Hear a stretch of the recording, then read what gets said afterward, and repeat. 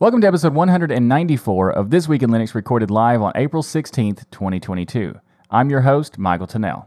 If you're new to the show, this is the podcast that will keep you up to date with what's going on in the Linux world, and I'll give you my take as a 20-year-plus Linux user.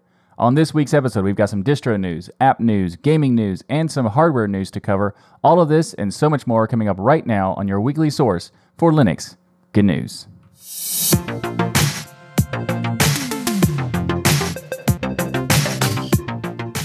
This episode of This Week in Linux is sponsored by DigitalOcean and by Bitwarden. Up first in the show this week, we have the latest release of the LXQt desktop environment, and that is 1.1.0 has been released. There's a lot of changes, so we're only going to cover the highlights.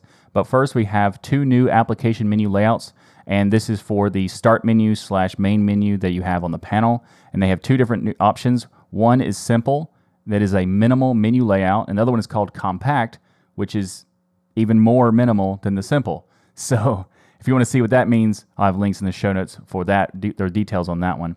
Also, there's color palette matching that they have changed to be more compatible with dark themes of the system, making it easier to achieve an overall uniformed look of the desktop environment, which is very nice. I personally use dark mode quite a bit, almost always, not always, but almost always. They've also made some changes to the directory menu. They've improved with some additional style options, and they've also changed some default settings of the desktop environment.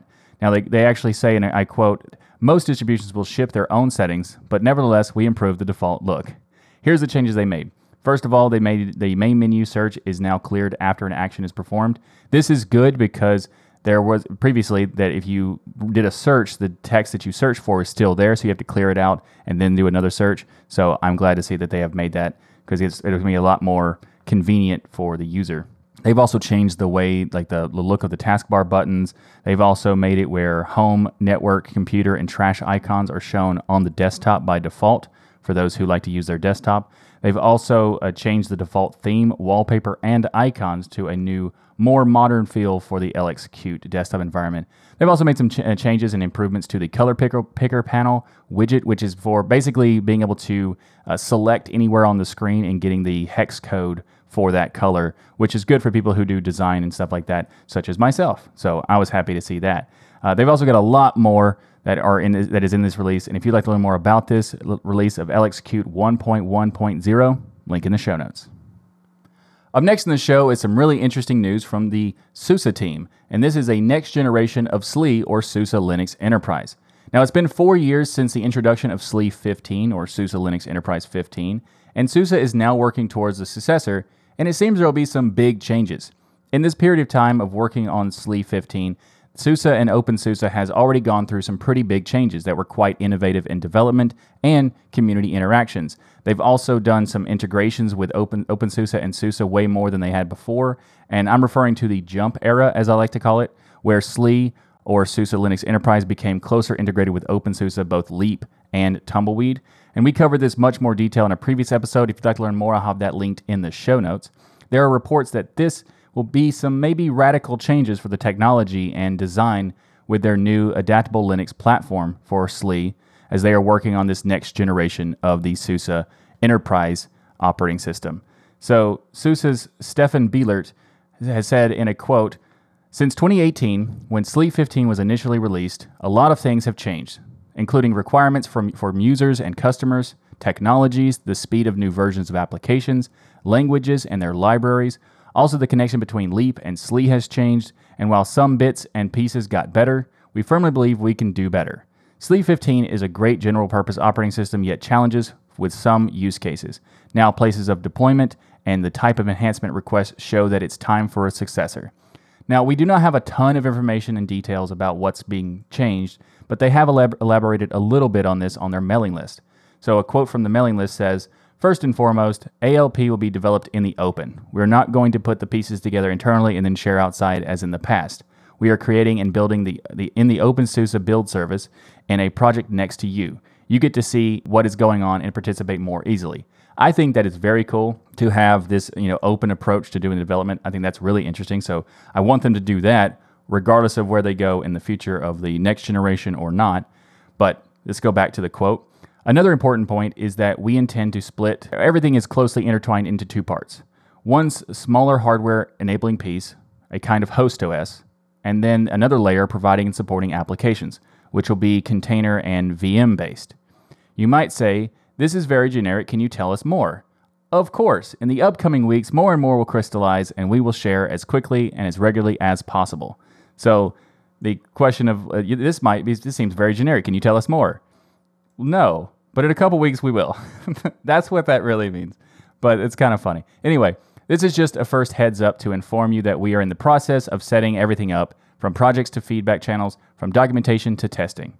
So this is really interesting because, well, in my opinion, this concept is, it's cool, but I feel like it doesn't cover all the bases for what SUSE ecosystem targets. For example, this might be great for an enterprise server or maybe even a workstation desktop where you deploy it in an enterprise setting for hundreds or thousands of users, or for IoT deployments for that matter. However, I feel like this isn't ideal for most other use cases. Due to the integration of SUSE and OpenSUSE, then I assume that this would mean that OpenSUSE Leap would also adopt this model. And personally, I don't think that that's the best approach for a desktop offering. I really like the idea of the microOS options that SUSE has, but it sounds like this is a merge of microOS into SUSE. And while that might be good in some use cases, in my opinion, it could be a negative to other use cases. So I'm not really sure exactly how I feel about this at the moment, but there are some benefits to it. There are also some negatives I can see. So it just depends on what more crystallizes in the future. So if you'd like to learn more about the current state of what the next gen of OpenSUSE or SUSE Linux Enterprise will be, I have links in the show notes. Up next in the show, MX Linux 21.1 has been released. This is the first point release of the MX Linux 21 series. It has bug fixes, kernel updates, and application updates. It's based on Debian 11.3. So MX Linux 21.1 brings back the disk manager utility to the ISO images, adds various improvements to the installer, updates many of the pre-installed packages, and introduces the MX Samba config utility for those who want to configure Samba and CIF shares. The biggest thing, I think, is the most important thing about this latest release is that the AHS version, or the hardware enablement version, has Linux 5.16 included in this latest release. If you'd like to learn more about MX Linux or check out the latest version of MX Linux 21.1, I'll have links in the show notes. This episode of This Week in Linux is brought to you by DigitalOcean. Cloud computing can be, let's say, complex, but standing up reliable, affordable cloud infrastructure really doesn't have to be. At DigitalOcean, you can enjoy a comprehensive portfolio of compute, storage, database, and networking products that put your cloud infrastructure in capable hands so you and your team can get back to doing what matters most, building world-changing apps that grow your business. And with DigitalOcean, you also get predictable pricing, robust product docs, and services that developers love. That's DigitalOcean. So get started at DigitalOcean by going to do.co/tux2022. And also with DigitalOcean, you get support at every stage of growth, from teams of 1 person to teams of 1,000 people. With simple, powerful cloud computing, you can get growing at DigitalOcean. And as a listener of the This Week in Linux podcast and a member of the DLN community, you can get started for free. Like I said, go to do.co/tux2022. But you're not just getting started for free. They're actually going to make it even better for you because you get a $100 free credit when you go to that URL. That's do.co/tux2022. So again, get started with your $100 free credit on DigitalOcean's awesome cloud platform when you go to do.co/tux2022. And I want to thank DigitalOcean for sponsoring this episode of This Week in Linux. Up next in the show is the latest release of OpenRazor 3.3. For those unfamiliar with its application, OpenRazor is a community project providing open source Linux drivers for various Razer devices, from their keyboards and mice to headsets and other peripherals. Razer doesn't provide configuration software themselves, unfortunately, but this is yet another example of how awesome the Linux community is, because this was a community project created to support the devices anyway, which is awesome. OpenRazor 3.3 adds support for some newer Razer products, quite a few actually. There's the Basilisk V3, the Huntsman Mini, the Huntsman V2, the Blade 15 and the Blade 17, the Raptor 27, a lot more. If you don't know what these are, we'll have links in the show notes for more details and also the full list of all the devices that are now supported. Also, OpenRazor 3.3 has a number of bug fixes and other minor improvements for these Razer devices on Linux. And also, if you've never used OpenRazor, or you're curious about it and you have a Razor product, or you don't have a Razor product but are interested in getting one, then you can check out the FPL article for Front Page Linux that is talking about how to control your Razor devices on Linux with OpenRazor. So this is a great tutorial that walks you through the whole process, and you can check that out in frontpagelinux.com. I'll have a link for details on that article, as well as a link to the latest release of OpenRazor 3.3 in the show notes. Up next in the show, we got some hardware news. And to start off, we have Razer plus Lambda have combined together to make the TensorBook laptop. So Lambda is a provider of deep learning infrastructures. They have teamed up with Razer to build a Linux-powered laptop for deep learning. And they quote, this is a quote from the Lambda team. It says, "Most ML engineers don't have a dedicated GPU laptop, which forces them to use shared resources on a remote machine, slowing down their development cycle. When you're stuck SSHing into a remote server, you don't have any of your local data or code, and even have a hard time demoing your model to colleagues. The Razer plus Lambda TensorBook solves this problem." So they claim it is the world's most powerful Ubuntu Linux laptop designed for deep learning. So let's talk about the specs. First of all, the GPU is an NVIDIA RTX 3080 Max-Q with 16 gigabytes of VRAM. The processor is an Intel Core i7 11800H, and that name just rolls right off the tongue. It's 64 gigabytes of RAM, 2 terabytes of NVMe PCIe 4.0 storage. The display is a 165 hertz 1440p 15.6-inch display. They've got a lot of input-output stuff like SD card reader, USB-C ports, USB-A ports. It's got HDMI support. And also, it comes with Ubuntu 20.04 LTS. Now, this sounds pretty interesting, especially with the specs. It seems very powerful, and it's intriguing. But I do want to give you like a heads up. The price is it's a bit high. The starting price for this laptop is $3,499, and it goes up to $4,999. So if you're in the market for a deep learning laptop, then you might want to check this out. Otherwise, maybe want to check out something that's a little bit less pricey. That's up to you. But if you'd like to learn more about the TensorBook, link in the show notes. Up next in the show, we have more hardware news, and this time from Star Labs. So we're going to talk about the StarBook and the Byte Mini PC that they recently announced. So StarBook has actually been out since 2021 in May, and we talked about it on a previous episode. And now but at the time, this is a StarBook Mark IV laptop that was only available with the 11th gen Intel Core i3 or Core i7 processors. But now you can configure the Linux-powered laptop with an AMD Ryzen 7 5800 octa-core processor running at 1.9 gigahertz or up to a boost clock of 4.4 gigahertz. And this comes with a 14-inch IPS Full HD display, which is 1080p. It also has a backlit keyboard, glass trackpad, quad speakers, and also up to 64 gigabytes of RAM and up to 2 terabytes of SSD storage. It has Thunderbolt 4 support. It has HDMI port, headphone jack, micro SD card reader, all that sort of stuff. Now, Star Labs is really interesting because the way they do certain things is really cool because they have an open philosophy and they're also Linux focused, and they have what they call an open warranty. They say that computers designed for open source software need open warranties. Our 1-year limited warranty allows you to take your computer apart, replace parts, install and upgrade, use any operating system you want, and even upgrade your firmware, all without voiding the warranty. So that is very cool. And speaking of firmware updates, they have updates for the BIOS, embedded controller, and SSD. They're just a click away with the power of the Linux Vendor Firmware Service, or LVFS. They also have a wide variety of distros you can choose from as a default install. You don't have to just pick one. I think there's at least 6, maybe more. But that's really cool. So if you are looking at a laptop and you're interested in getting one that has AMD power, you can check out the StarBook Mark IV with AMD. Also, let's talk about the next product from Star Labs, and that is the Byte Mini PC. So the Byte Mini PC has some really good specs for this product.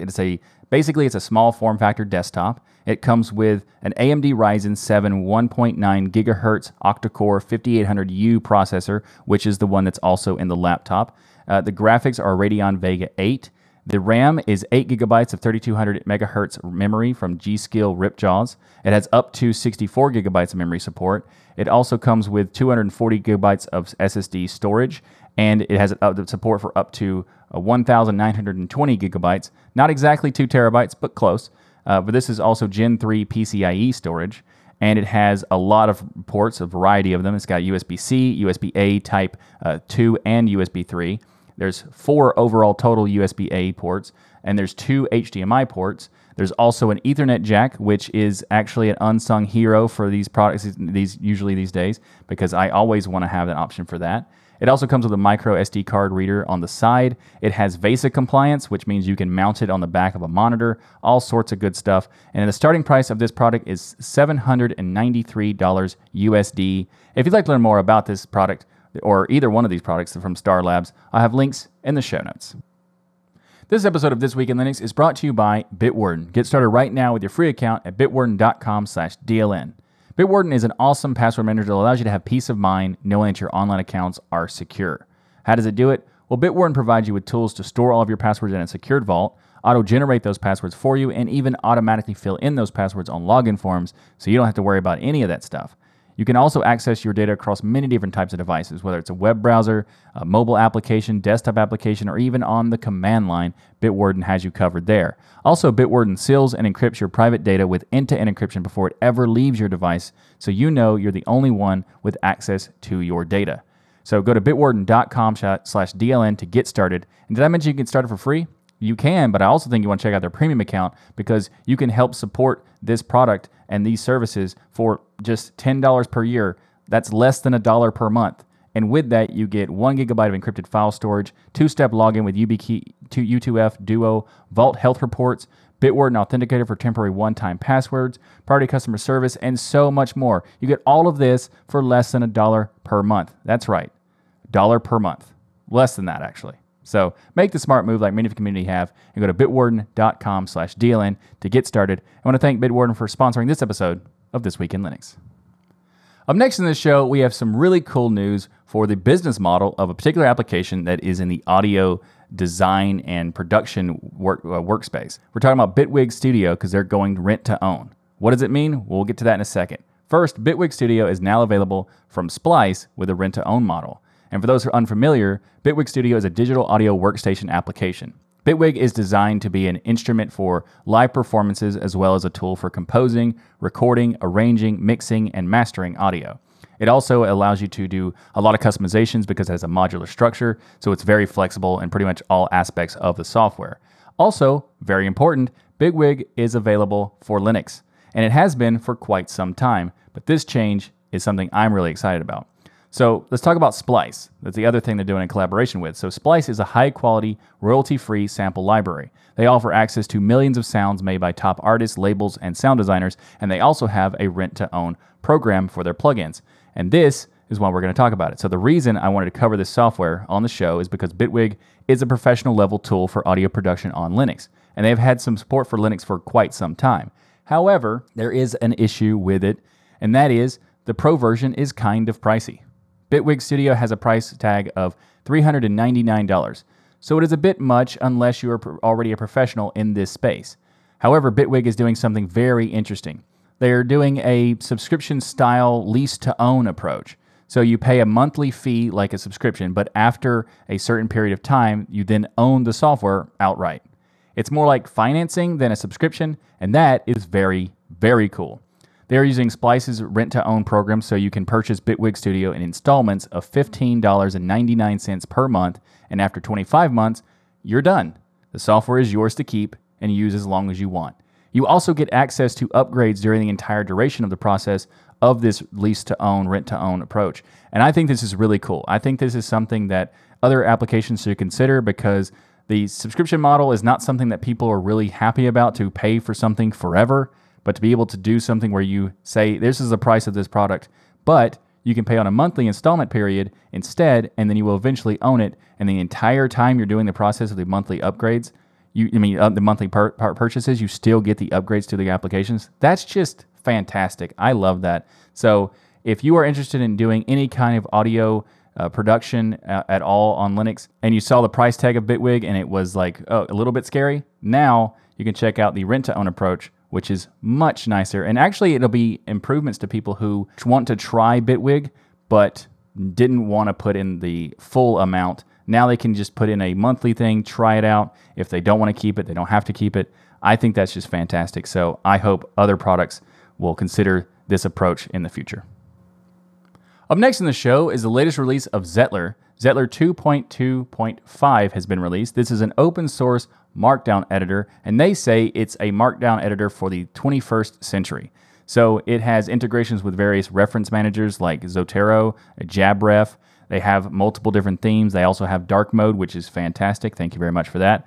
Also, they have something they call file agnostic writing. So they say enjoy full control over your own files and keep all your notes and texts in one place. They also have code highlighting for many different languages, built-in word counter, exports with Pandoc, LaTeX, and text bundle to export HTML, PDF, Open Document, Word, RTF, and like 35 more formats you can export in.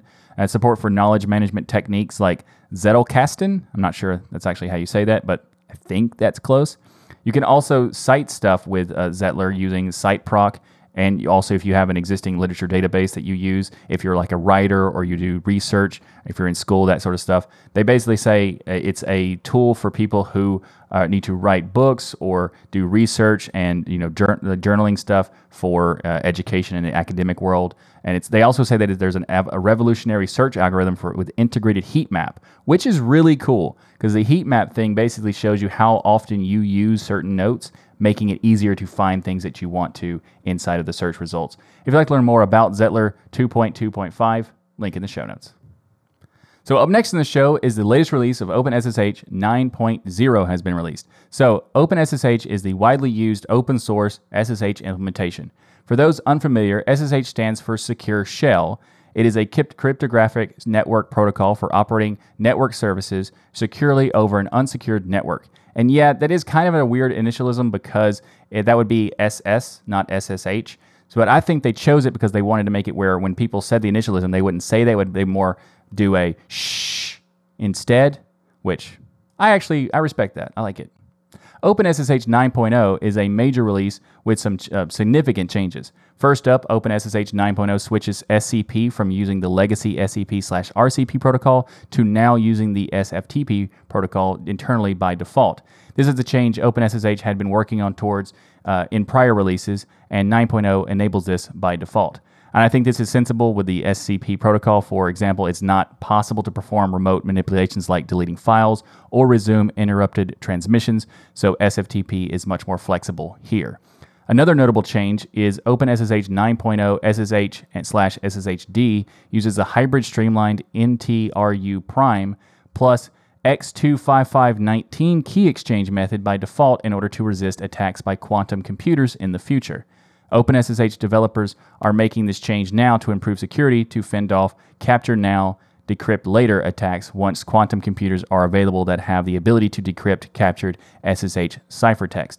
Now, there was an interesting comment on Reddit asking why did they choose this particular one, because it's not even a finalist in the NIST, and then why not wait for a proper standardization? There's not really full information about why they chose this particular one, but someone said that they think that it's an immediate stopgap against quantum attacks. Not sure why they didn't pick one of the finalists, but they said that I imagine they will update this after the standard has emerged, and that's a good thing to note that they are actually putting effort into the quantum computer attacks that have not started yet because they're not really easily available, but eventually will probably happen. We don't know when, but they're coming at someday. So it's good that they're already putting work in to make sure that they're having some support against those.